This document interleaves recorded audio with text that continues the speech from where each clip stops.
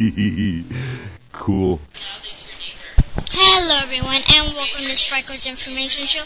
My name is Sparkles and today's topic for this episode is holidays. Today's holiday is Halloween. Most people celebrate Halloween. Yeah. But most kids think Halloween is the month where kids go to get candy and dress up and scare people. But people don't know how Halloween began.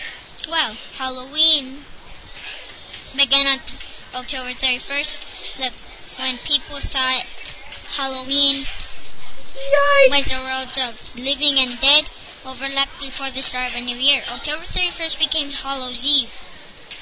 The day people thought 31st was the time where ghosts of the dead could return to harvest that was stored for winter.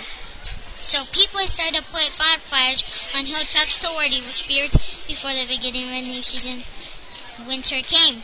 Well, are you getting good information about Halloween? Well, I will tell you more information about Halloween.